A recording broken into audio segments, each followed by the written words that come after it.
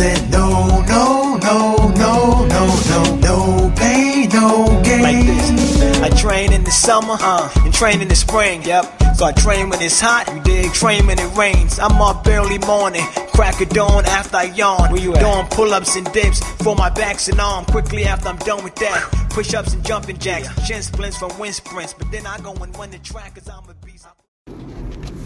Hello listeners, and welcome to another edition of Brown Words and Pictures, the podcast where we discuss the black and brown children's book community in reference to how to market, publish, and illustrate black characters, and a few things in between. I'm your host, illustrator Michael David H., and I guess we can get started. First thing I want to talk about is, if you've listened to my earlier episodes, you've noticed that now we have a new title, Brown Words and Pictures. The original title was a space holder, and I wasn't sure if I wanted to keep it, and it just wasn't to me catchy enough and rolled off the tongue well.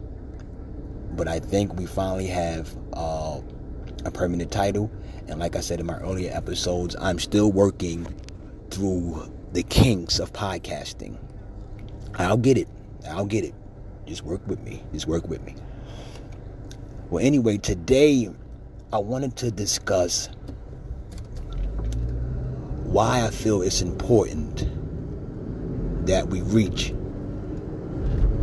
black men at an early age. I want to start off with a story. Years ago, there was a show that I used to watch called Different Strokes. A couple of characters on the show were two brothers, an older brother and a younger brother, one named Willis and the other one named Arnold, respectively. Well, anyway, once in a while in a certain episode, Willis would say something to his brother, and Arnold, being the younger brother, not knowing as much as Willis, was unaware of what he just learned. So him being so unaware of it, he would respond, "What you talking about, Willis?"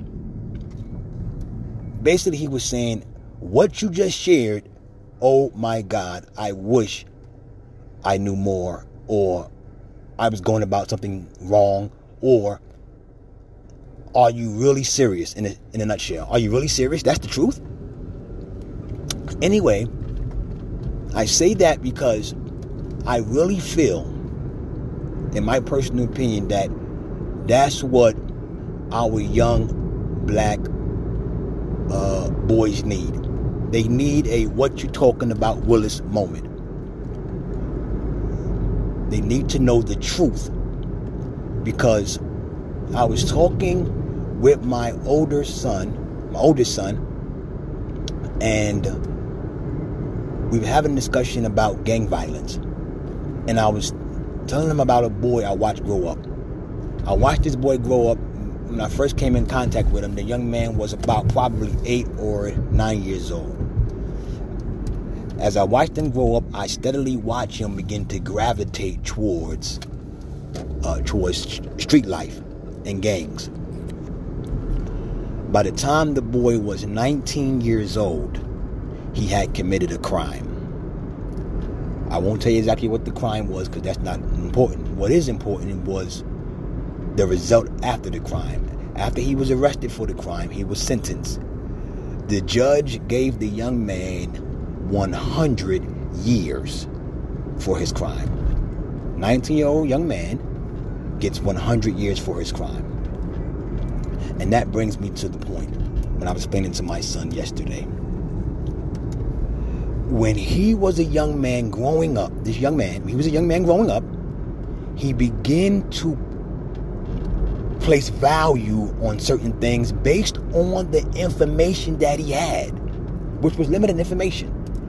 And he began to say to himself, okay, because of his self-identity crisis, because everyone struggles with an identity crisis. This is why we join the groups that we join. This is why we hang out with the people we hang out with. This is why we buy certain particular things, because we want to belong to a certain group. And if you're not comfortable in your own skin, you look for comfort somewhere else to comfort you. So this young man began to value street life, because somewhere in his upbringing he began to say, okay, they get street credibility, they may have money, which he believed was money, but that's not in the real world. That's not real money. That's only fast money. But he began to believe that, so he gravitated towards it, and he made a permanent decision for temporary thinking. And in doing so, while he was out there with the boys on the street, he made a decision which normally comes with that kind of lifestyle that destroyed his life. Which brings me back to the point of us, illustrators, authors, writers, storytellers, who can reach these children at a young age, these young black boys, and give them stories, influential stories, that make them see another side of the world. Another side of the world that makes them say, okay, now I have an option. I can either go to the streets, or I can go this way. I can become a doctor. I can become the president. I can become a YouTuber. I can become a marriage counselor. I can become a civil worker. Anything other than a gang member and a street person. Because if he knew the outcome of his decisions while living street life, there's a very good chance he would have made a different decision. But remember, you make decisions based on your exposure. And if you have limited exposure, well, that determines the quality of your decision making.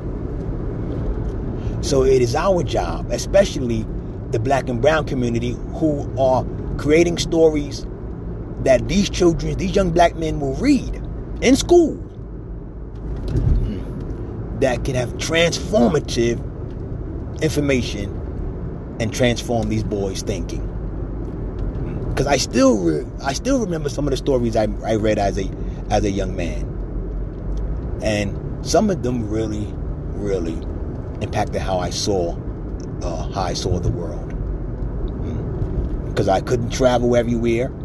My family, we didn't come from a lot of money, so me falling in love with books, I began to travel through books, and I saw a different side of the world, which allowed me to realize and think that my world wasn't the only world. And that helped me make different decisions. And I think that's important for us.